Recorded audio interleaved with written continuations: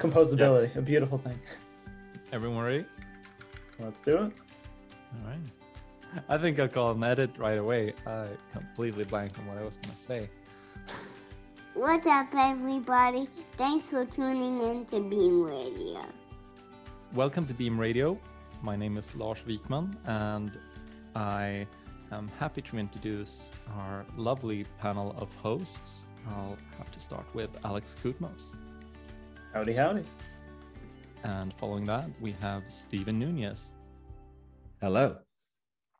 And since Bruce is still on a boat, we are going to be saying, please check out Groxio, that are sponsors of this podcast. They are career fuel for programmers, but the only thing we know about what they're currently working on is staying afloat because they're out at sea. Go check them out, make sure they have money for fuel, make sure we get them back.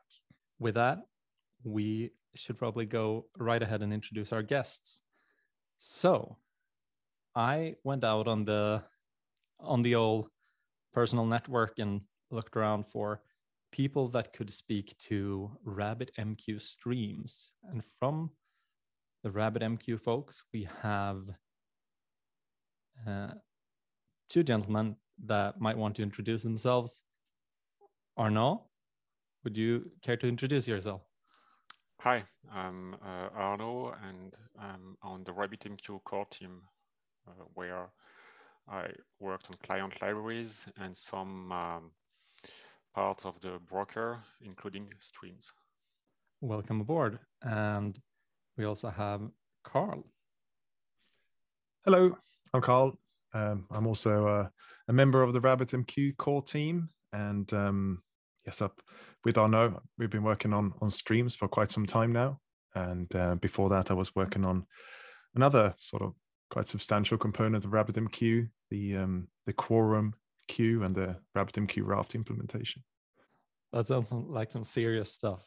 Quorums and Raft is the easy topics of computer science, I hear. Yeah, I guess. Easy-ish. Okay, so either of you that wants to take this away, could you briefly introduce RabbitMQ streams and what they are? Arnaud, would you like to take this one? Yeah, sure. This is usually where I come in. So streams are a new type of data structure in RabbitMQ. So the usual data structure in a broker like RabbitMQ is a queue. So streams are quite different from queues because they have what we call non-destructive consumer semantics. So when you read from a queue, so the standard stuff, so when you read from a queue, you remove messages. So we say that reading is actually a destructive operation. With streams, it's different. So streams model an append-only log. And when you read from them, you don't destruct anything. You just read like in a book, like in a log file. So this is very different from the semantics that we have for years or even a decade in RabbitMQ. So it's quite an important milestone in RabbitMQ, a very different type of data that we can offer to the users. Yeah, that's a good summary. One thing I would like to add to that, though, is that I know I said a decade, but actually yesterday, which would have been the 8th of February, it was RabbitMQ's 15th birthday. Something that's worth mentioning, perhaps, of the first release of RabbitMQ, that is. So it's 15 years that we've had queues, and now we got streams. Congratulations. Awesome. Happy birthday, RabbitMQ. Yeah, here's to 15 more years with streams, and then we'll see what comes next, I guess. Yeah, so to the listeners out there who might not be familiar, so RabbitMQ, I've run into RabbitMQ way before I ran into the Beam, something I used myself, just because I wanted some kind of reliable queuing. And turns out RabbitMQ is built on Erlang. So yeah, that's sort of the background for why RabbitMQ ends up in the Beam Radio podcast. It's an interesting project, and when I saw that RabbitMQ was launching streams, so there was a fair bit of fanfare when it came out. I had some announcements.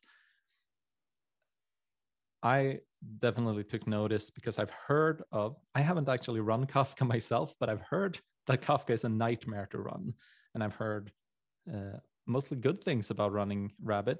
So my thinking was, it seems likely that RabbitMQ streams is probably a lighter weight approach than using Kafka, and seems to cover similar use cases.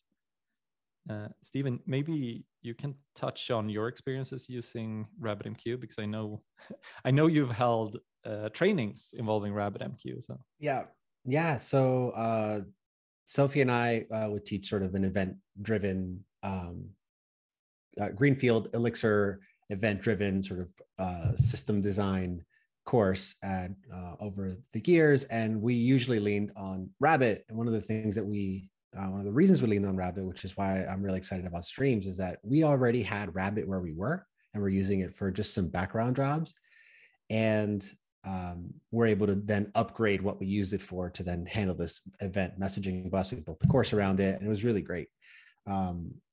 I think when we were originally building it, we said, well, maybe something like a persistent stream would have been what we wanted.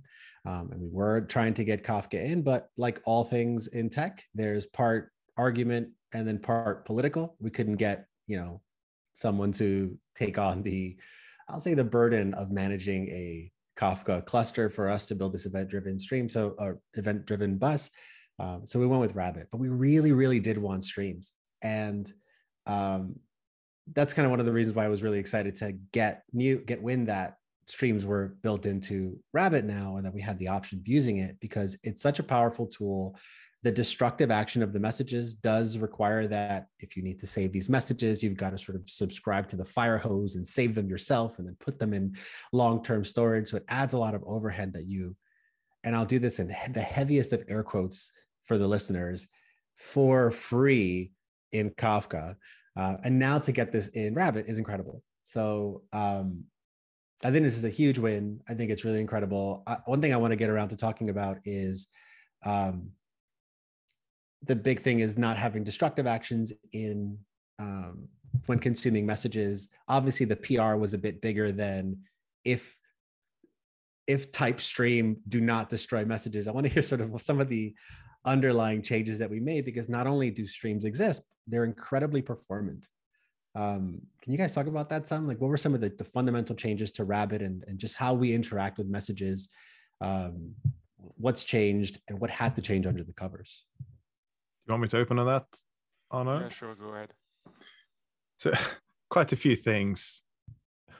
Not so much changed, but streams kind of form pretty much their own little subsystem inside on RabbitMQ. They are a first-class integration into RabbitMQ. They are first-class queue type. They appear as a queue. They fill the same slot inside RabbitMQ. But internally, they look very different from what the queue. I mean, I suppose they look more similar to what quorum queues look like with the Raft replication protocol. But the main difference with streams is that each stream will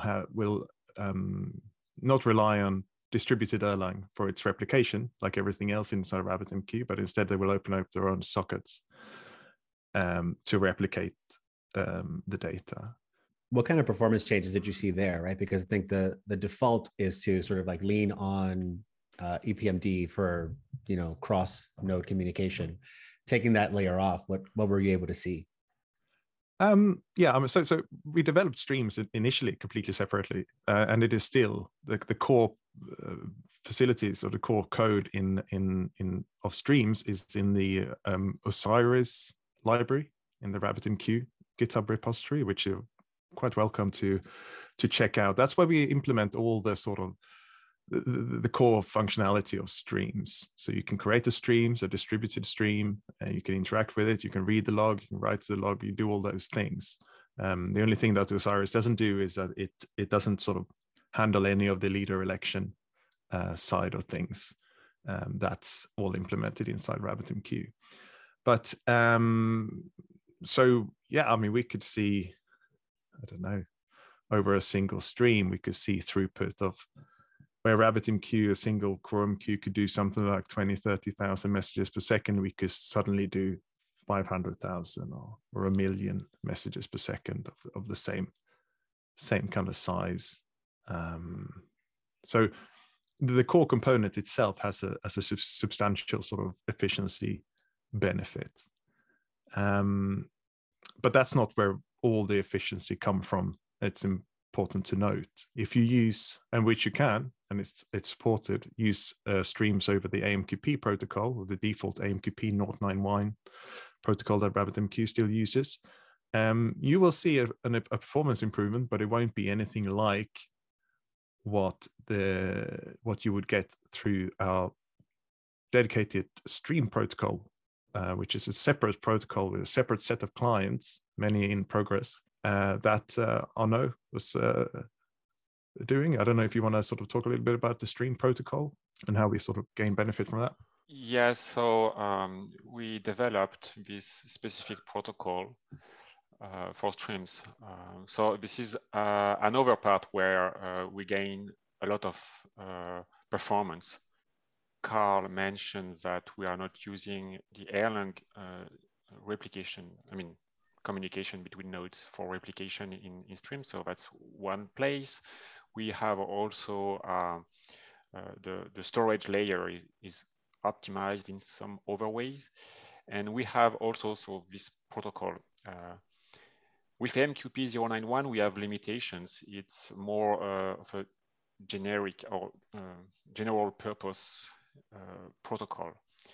So we developed this kind of simpler stream protocol with only what we needed, and a lot again of places where we can get faster compared to AMQP. So we use batching a lot, for example, for publishing and for consuming. That kind of techniques that we could not use with AMQP. So basically, when you publish messages, for example, so it can be like 1,000 of messages at once with one inside one frame of the protocol. Once these messages reach the broker, they go immediately on disk. There's no analysis. We don't check headers or that kind of things. So it's super fast. And when we consume messages, we actually, again, get messages directly, directly from the file system to the client. Okay, so we use system calls like sendFile to just push some part of the storage directly to the socket and send it to the client. So we actually we can dispatch like a couple of thousands of messages at once in one frame, whereas we cannot do that with AMQP. So the protocol is really very important to the performance what we can get with streams compared to regular queues. So just one thing I want to clarify. So there's AMQP, which is the existing protocol in RabbitMQ, and now there's a new protocol specific for streams. And it sounds like with AMQP, you can already start leveraging streams, even if perhaps in your language or runtime, an implementation of this new protocol is not available. So I'm guessing that was on purpose, that it gives people an easy migration path where maybe one day they're using AMQP, all of a sudden there's a client library available, and they can just kind of make that switch and just start using streams kind of effortlessly. Is that kind of the idea there? Kind of. It's just that we provide the stream semantics with both AMQP and the stream protocol. Okay, but the APIs on the client side are usually not the same. You have an AMQP 091 client with some API, and you will typically have a stream client with another API, even if it's the same language. Okay, So it could be possible actually to have some kind of abstractions to have the same API, but it could be maybe a bit awkward. But we really wanted to provide, I mean, yeah, to let people use streams with the regular, I mean, libraries that we are used to. So with AMQP. And also we wanted to provide, I mean, the best we could provide for streams. So with a custom protocol and some custom libraries. The thing is we have to develop now these libraries. So we have a few of them, I mean, that we maintain in our team. And we have also contributions. I mean, we saw a couple of, I mean, a few libraries that some people contributed. Yeah, so one sort of immediate use case for streams for existing users of RabbitMQ would be pretty much something like what Stephen kind of mentioned, where you have like you're using RabbitMQ and queues for processing, which queues are great for your day-to-day processing. You can have multiple consumers, you can compete over the messages in the queue, and you know, once you're done with them, they get removed, so there's no lesser risk of duplicate processing and things like that. So queues are great. They provide lots of facilities, lots of features. But in addition to that, if you wanted a historical record of what your business queue, for example, has had, you could bind a stream to that exchange as well. So every message you publish will go to a queue for processing and a stream for archiving, kind of thing. So that would be a sort of almost invisible kind of use case that you could sort of leverage straight away with streams, and maybe move into more stream processing type of things at a later date. That's really nice. So it sounds like there's a few migration paths for current RabbitMQ users if they want to start leveraging streams. That's nice. Yeah. Yeah, we published a few blog posts on our blog, and there's one about interoperability between streams and queues, and it shows, this blog post shows some examples, or you can actually seamlessly adopt streams.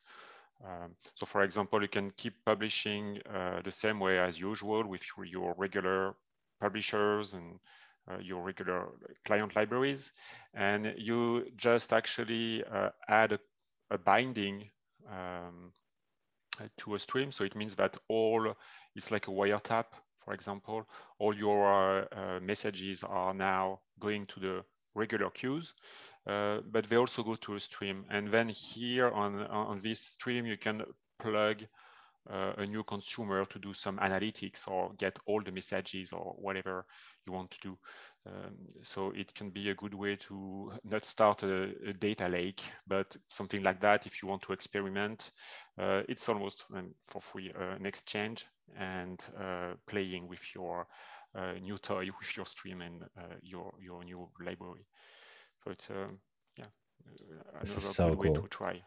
Yeah, this is so cool. I just really love that. I just keep going back to the idea that this is essentially upgrading something that is already being used for some use in so many places. And then now we have this incredibly powerful, I guess, paradigm of processing messages, storing them long-term. This is solving so many problems and opening up so many more avenues for leveraging Rabbit. Again, to bring up Sophie and I, we did a talk called, oh geez, I'm going to butcher the name of it. I'll put it in the show notes. It's something like bringing a Ferrari to a, I don't know, like a soapbox race or something like that. And it's about this idea that we have this incredibly powerful tool in enterprise called RabbitMQ that's sometimes used and thrown, or, you know, just used for like some background jobs, like nothing sort of special. And then you actually lean on all of its capabilities. It's really incredible between that and the clustering and the high availability. And so I wouldn't be surprised if a lot of listeners right now have Rabbit in-house and are just using a fraction of what it can do. I had a question about clients. What as of, I guess, February 9th, 2022, what clients support streams now, as of right now? That's probably me, Carl, right? Well, yeah. I'm the client guy, I guess. You're the client guy. So there's the Java client, so the Stream Java client, which is, I guess, the most advanced library, so kind of the reference implementation of the Stream protocol. So we've been building it at the same time as the server side. So basically, we are creating the protocol and implementing the server adapter and the client, the Java client, at the same time. And we also work in the team on a .NET client and a Go client. So this is what we would like to, kind of provide and maintain in our team. And we know that there are other efforts to provide some Stream libraries. So I guess in Python, in Erlang as well. So there's an Erlang implementation which is called Lake, if I remember correctly. But personally, I'm not familiar with it. Something interesting on the client side is that we try to change the way that we provide client APIs to our users. So with the AMQP client, we have kind of a low-level API where you have all the details. So we don't have much choice in AMQP. There's a lot of details in AMQP, like channels and confirm and all that stuff. But anyway, sometimes people just want to, publish safely a message and then consume messages. And with low-level APIs. So when I say low-level, I mean some kind of language mapping to the protocol. So this is what I call a low-level API. So this is what we have for most of our clients in the RabbitMQ ecosystem, just mappings between a language and the protocol. So we actually try to avoid that with the new Stream client. So that's at least what we tried in the Stream Java client and the other couple of I mentioned, so Go and .NET. So we still have this low-level part where we use just we provide the methods, functions for the protocol commands. But we wrap that around a higher level API where you just have a producer and a consumer, and that's it. So you, as a developer, you don't handle all the details like batching when you publish. So your client library will just accumulate messages that you that the user wants to publish, and once you have enough, it's gonna actually send them all in one frame.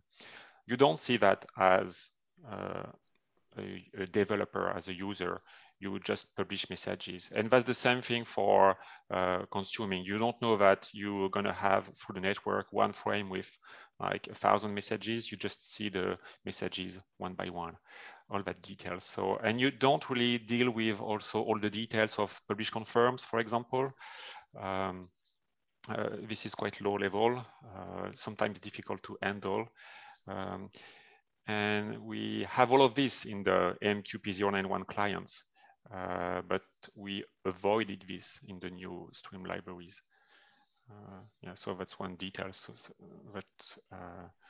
that is worth mentioning in the new client libraries. Yeah, so from my memories of using AMQP clients, they tend to have a fair number of options and configurability and lots of potential details. And it sounds like these are slightly more opinionated libraries and more ideally smoother abstractions on top of Stream. Yeah, exactly. They are a bit more opinionated and configuration based. So again, if you want to batch a lot, you just set the number of messages that you want to fit in one frame, that kind of things. And we try to hide indeed some details of the protocol. In the Stream Java, in the Java client, in the Stream Java client, you still, the users still have access to the low-level API, that's a big class with all the frames. I mean, all the commands, and it's public, for example, so people can use it if they want. But the documentation mentioned that the API can change at any time. So the API to use in this library is the higher level API, for example. So we try to change this in the new libraries because, as you said, the MQP protocol provides a lot of options, and sometimes people don't really need them, and they don't want to understand them. They just want to publish and consume. So I don't know if you all actually track sort of the competition, such as Kafka. And I haven't used Kafka.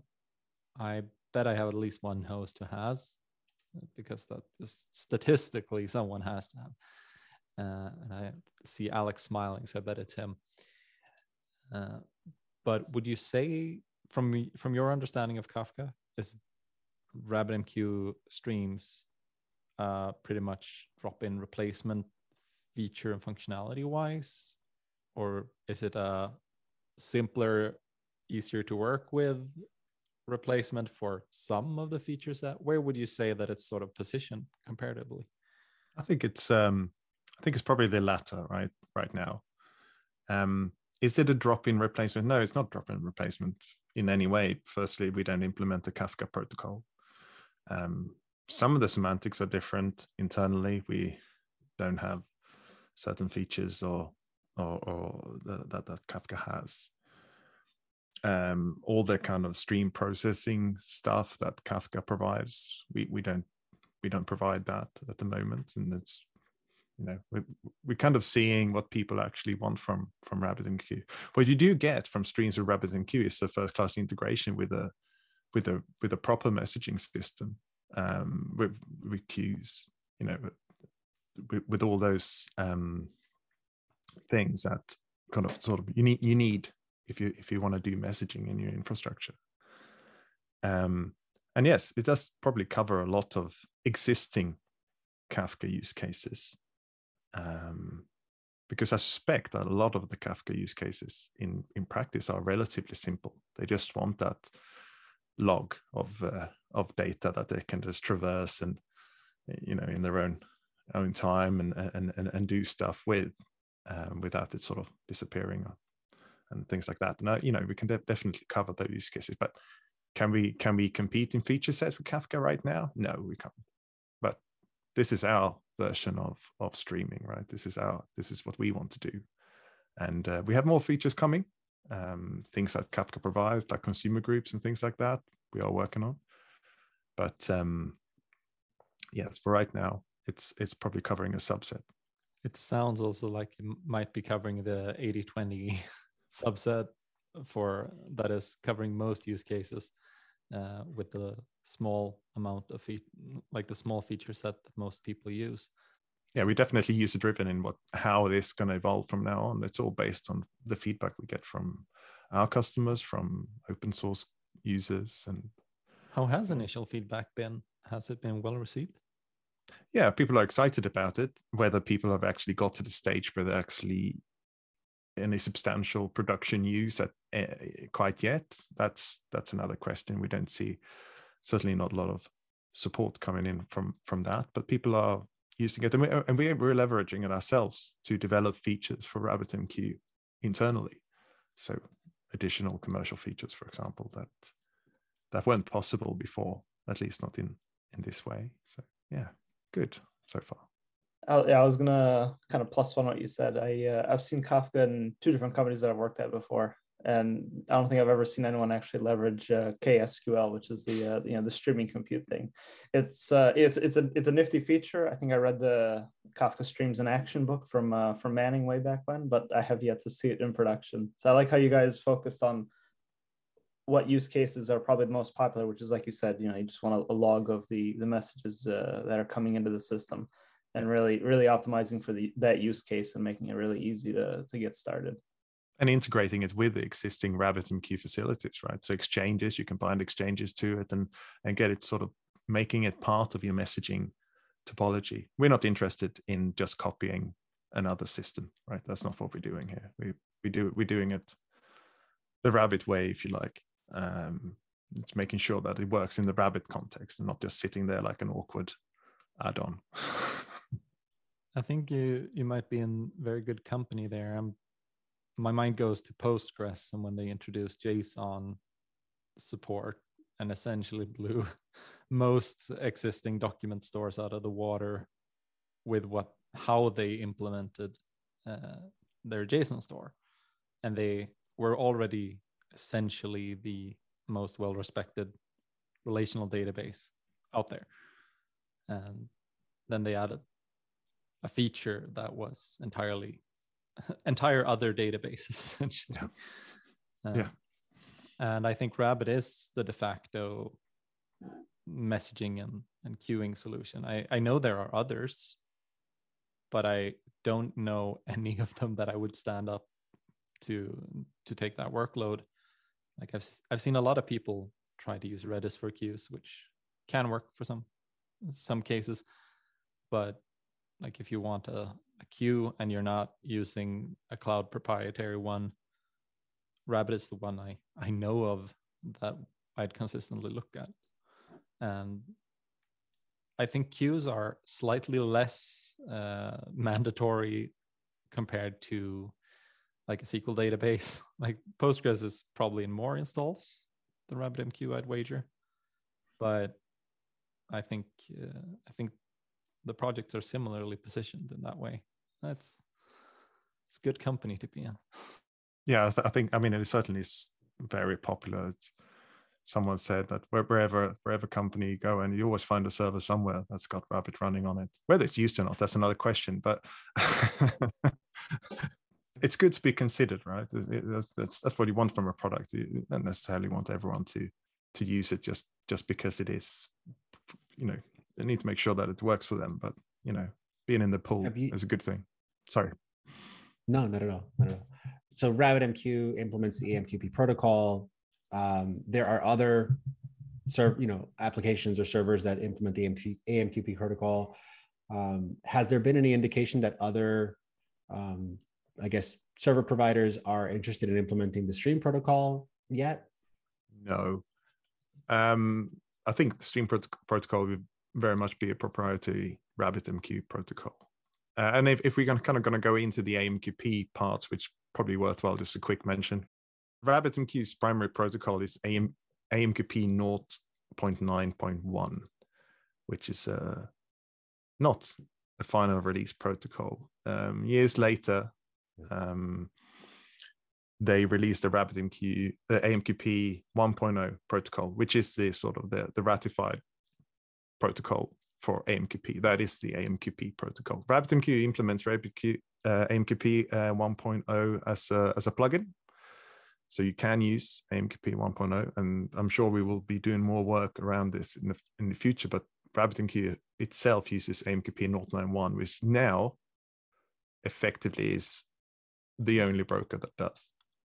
There might be old versions of some other brokers that do it, but most of them have moved to AMQP 1.0 solely or only. But RabbitMQ is very much tied to the AMQP 0.9.1 internal model, so we've kind of been maintaining that with some extensions. So it's effectively a proprietary protocol as well.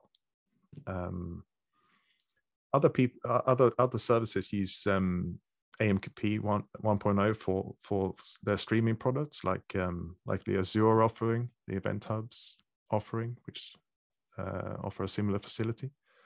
But yeah, there's been no interest in using the actual Stream protocol. It's very much tied to RabbitMQ. Yeah, from Arnaud's description, it also sounds like it is it's kept fairly minimal. Sounds like you're avoiding serialization at different layers and keeping it very lean. Yes. And I imagine that also makes it less useful as a sort of general protocol for other people to adapt, while I don't think AMQP was born in Rabbit, but rather Rabbit adopted it because it was a standard. And that's also probably the reason why AMQP has features and probably misfeatures that Rabbit and all other compatible brokers and queues need to deal with, because open standards tend to grow. Yeah. Yeah, the stream protocol, yeah, we tried to keep it as simple as possible.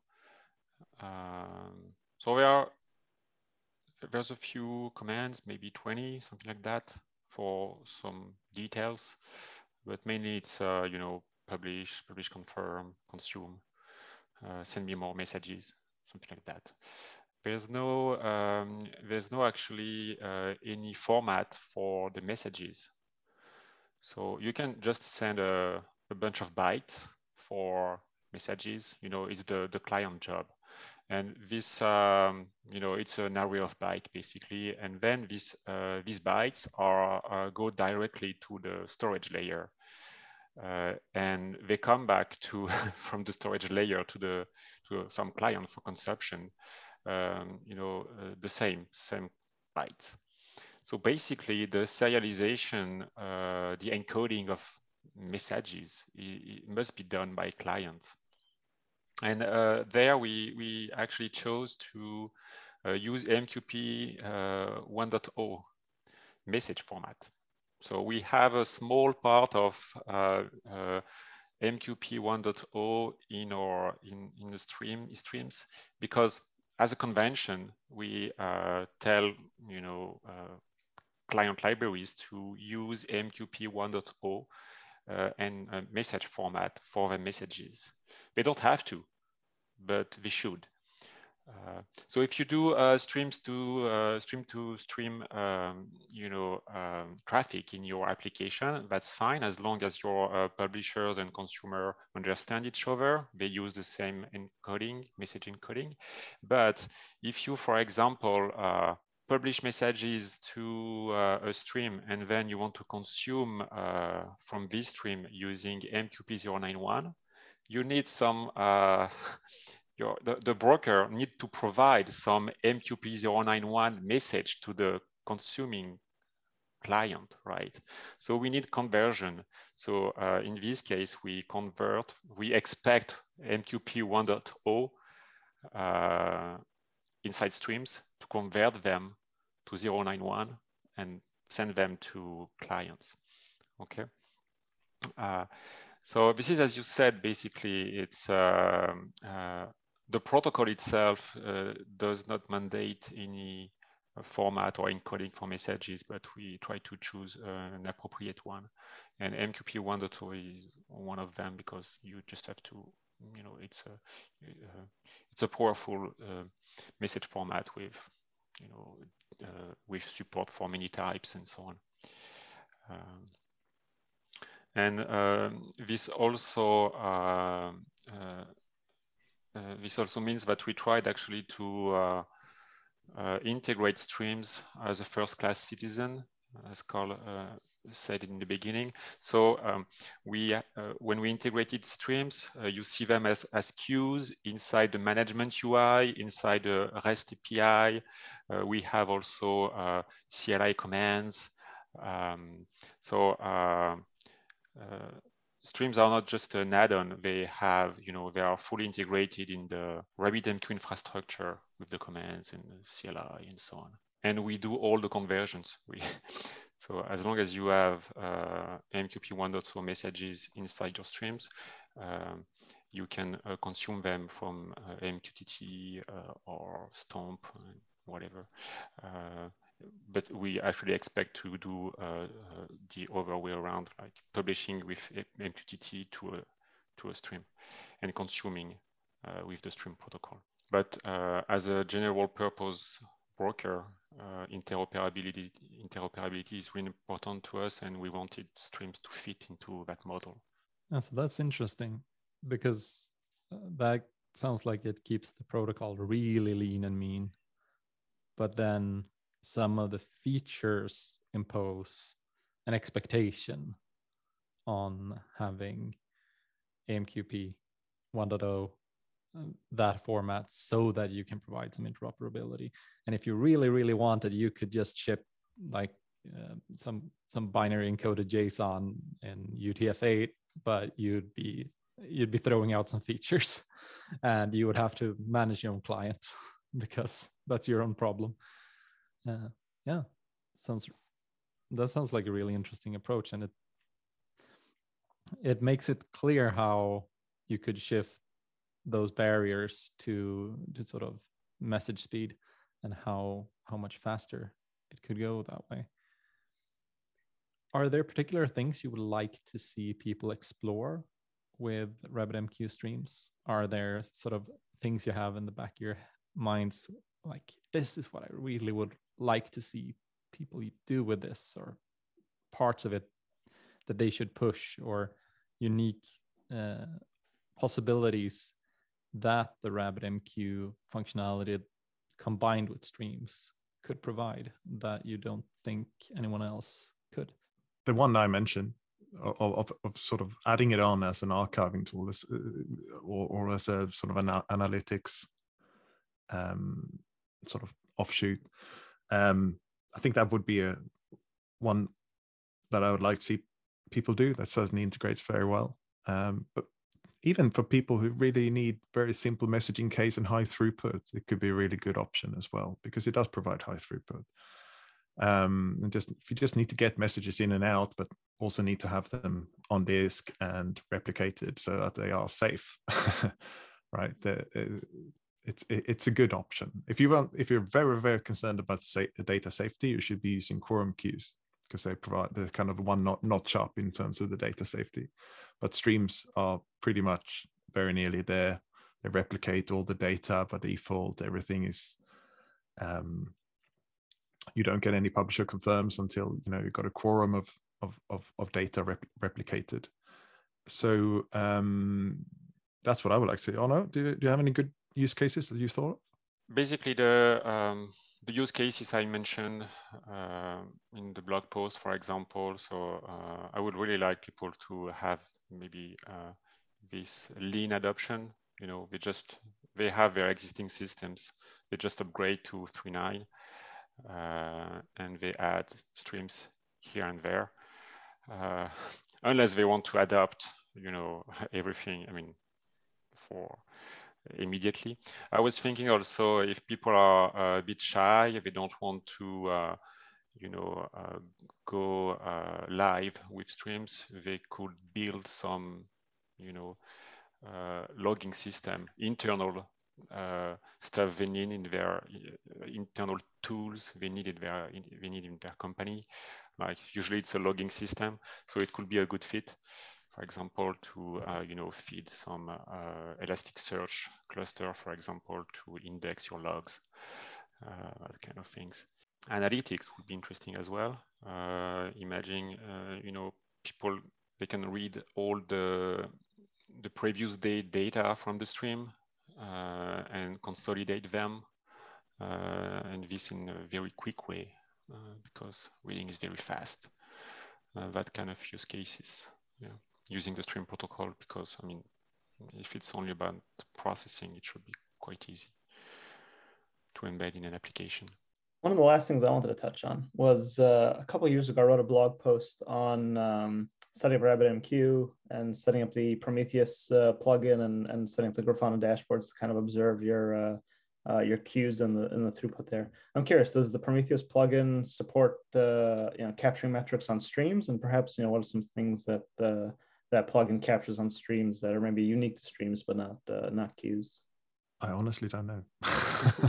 We do have counters and metrics. We do have counters, yes. Yeah. Yes. Whether they are emitted by the Prometheus. We have a dashboard for streams. We do have a dashboard, but to be honest with you, I haven't revisited that for some time. So there's certainly lots of potential of things that you could display, but I'm guessing because we don't really have enough feedback to know exactly what people want to see, it hasn't really been spent a lot of time on that particular feature. Sounds like you have some experiments to run, Alex. I was gonna say, I think that's my action item, is to update that old blog post for streams and rerun it and see what the experiment yields. We know it takes some time for people to adopt these new features, even after a few months. The release came out. That was the same for quorum queues, because people need to upgrade sometimes, so it takes time. They have to plan that. And you can have new users, but maybe they won't be using this very feature. So sometimes it gets a few months. Some people were actually not complaining, but expecting to have features like consumer groups. Yeah, they heard about RabbitMQ streams and they expected to have Kafka in RabbitMQ. So we don't have it yet. So I mean, scaling, partitioning, that kind of things that Kafka provide. People expected to have it in RabbitMQ. We plan to have something like that, providing the same features, but not exactly the same semantics and so on. But it looks like that people actually wanted Kafka in RabbitMQ before using streams as a simple stream or a regular stream. It's quite interesting sometimes. Carl, I imagine if you're not working on the client side, you're doing a lot of the Erlang work here. I don't know, Arnaud, if you spend much time with Erlang in your day-to-day, but a 15-year-old Erlang code base, how is that to live and work in? Well, it's fine. Like the Erlang language hasn't changed in the last 15 years, has it? So it's exactly the same. It's a good question. It's fine. Some of the patterns are kind of grown a little bit old, and sometimes you hit a little bit of code that's sort of been there for a long time, but it really isn't too bad. It's been worked on since then, and the code has been upgraded. As features have been added, as more knowledge has happened. So part of our approach, though, is to develop separate components that we then integrate. And that's sort of what we did with streams. That's what we did with quorum queues and the Raft library and so on. So that's one way we kind of deal with the whole gorilla, right? And trying to sort of step outside of that and develop the core there, and then run an integration and take it as a dependency. And that's on that note, I just like to mention at some point maybe it's some of the libraries that we use that are separate standalone Erlang libraries that you can just take a dependency on from Hex, like one that streams use internally, which is quite a useful abstraction, is the Gen batch server, which is quite a simple sort of Gen family compatible server that internally provides like a natural batching over its own mailbox. So that's how the batches grow as the throughput increases, and we use that. They're very good for sort of sync-like processes that have a lot of messages coming in, but don't do a lot of sort of coming out. So we use that one inside Ra. We use it inside streams. It's the main thing that kind of determines how big the internal stream batches are, or the chunks as we call them. And then we use the Ra library to write the coordinator inside RabbitMQ to handle the failover for streams. If a node with a primary stream leader goes down, we run an election process using a separate stream coordinator that's implemented as a Raft machine. And obviously there's the Osiris library as well, which is independent. Yeah, so I had to go into the GitHub org here and just filter for Erlang repositories, and yeah, for one thing, seems like there's an Egyptian theme to some of the naming. We have Osiris Ra. I bet Kepri is also something. Yeah, it is indeed. Yeah, that's right. Yeah, there's also Aten, which is a failure detector, which is used by Ra. Osiris. There's also Seshat, which is a counters library for fast counters in Erlang. So several of these would be useful outside of RabbitMQ. Is that the idea? That's the idea, yeah. So traditionally, RabbitMQ has been one big project with no sort of independent component that sort of the community can make use of. But in the last few years, we've sort of taken a different approach and tried to push towards creating smaller reusable components that we can then get community contributions from. Ra certainly was being used by others and we have contributions from that. That's great.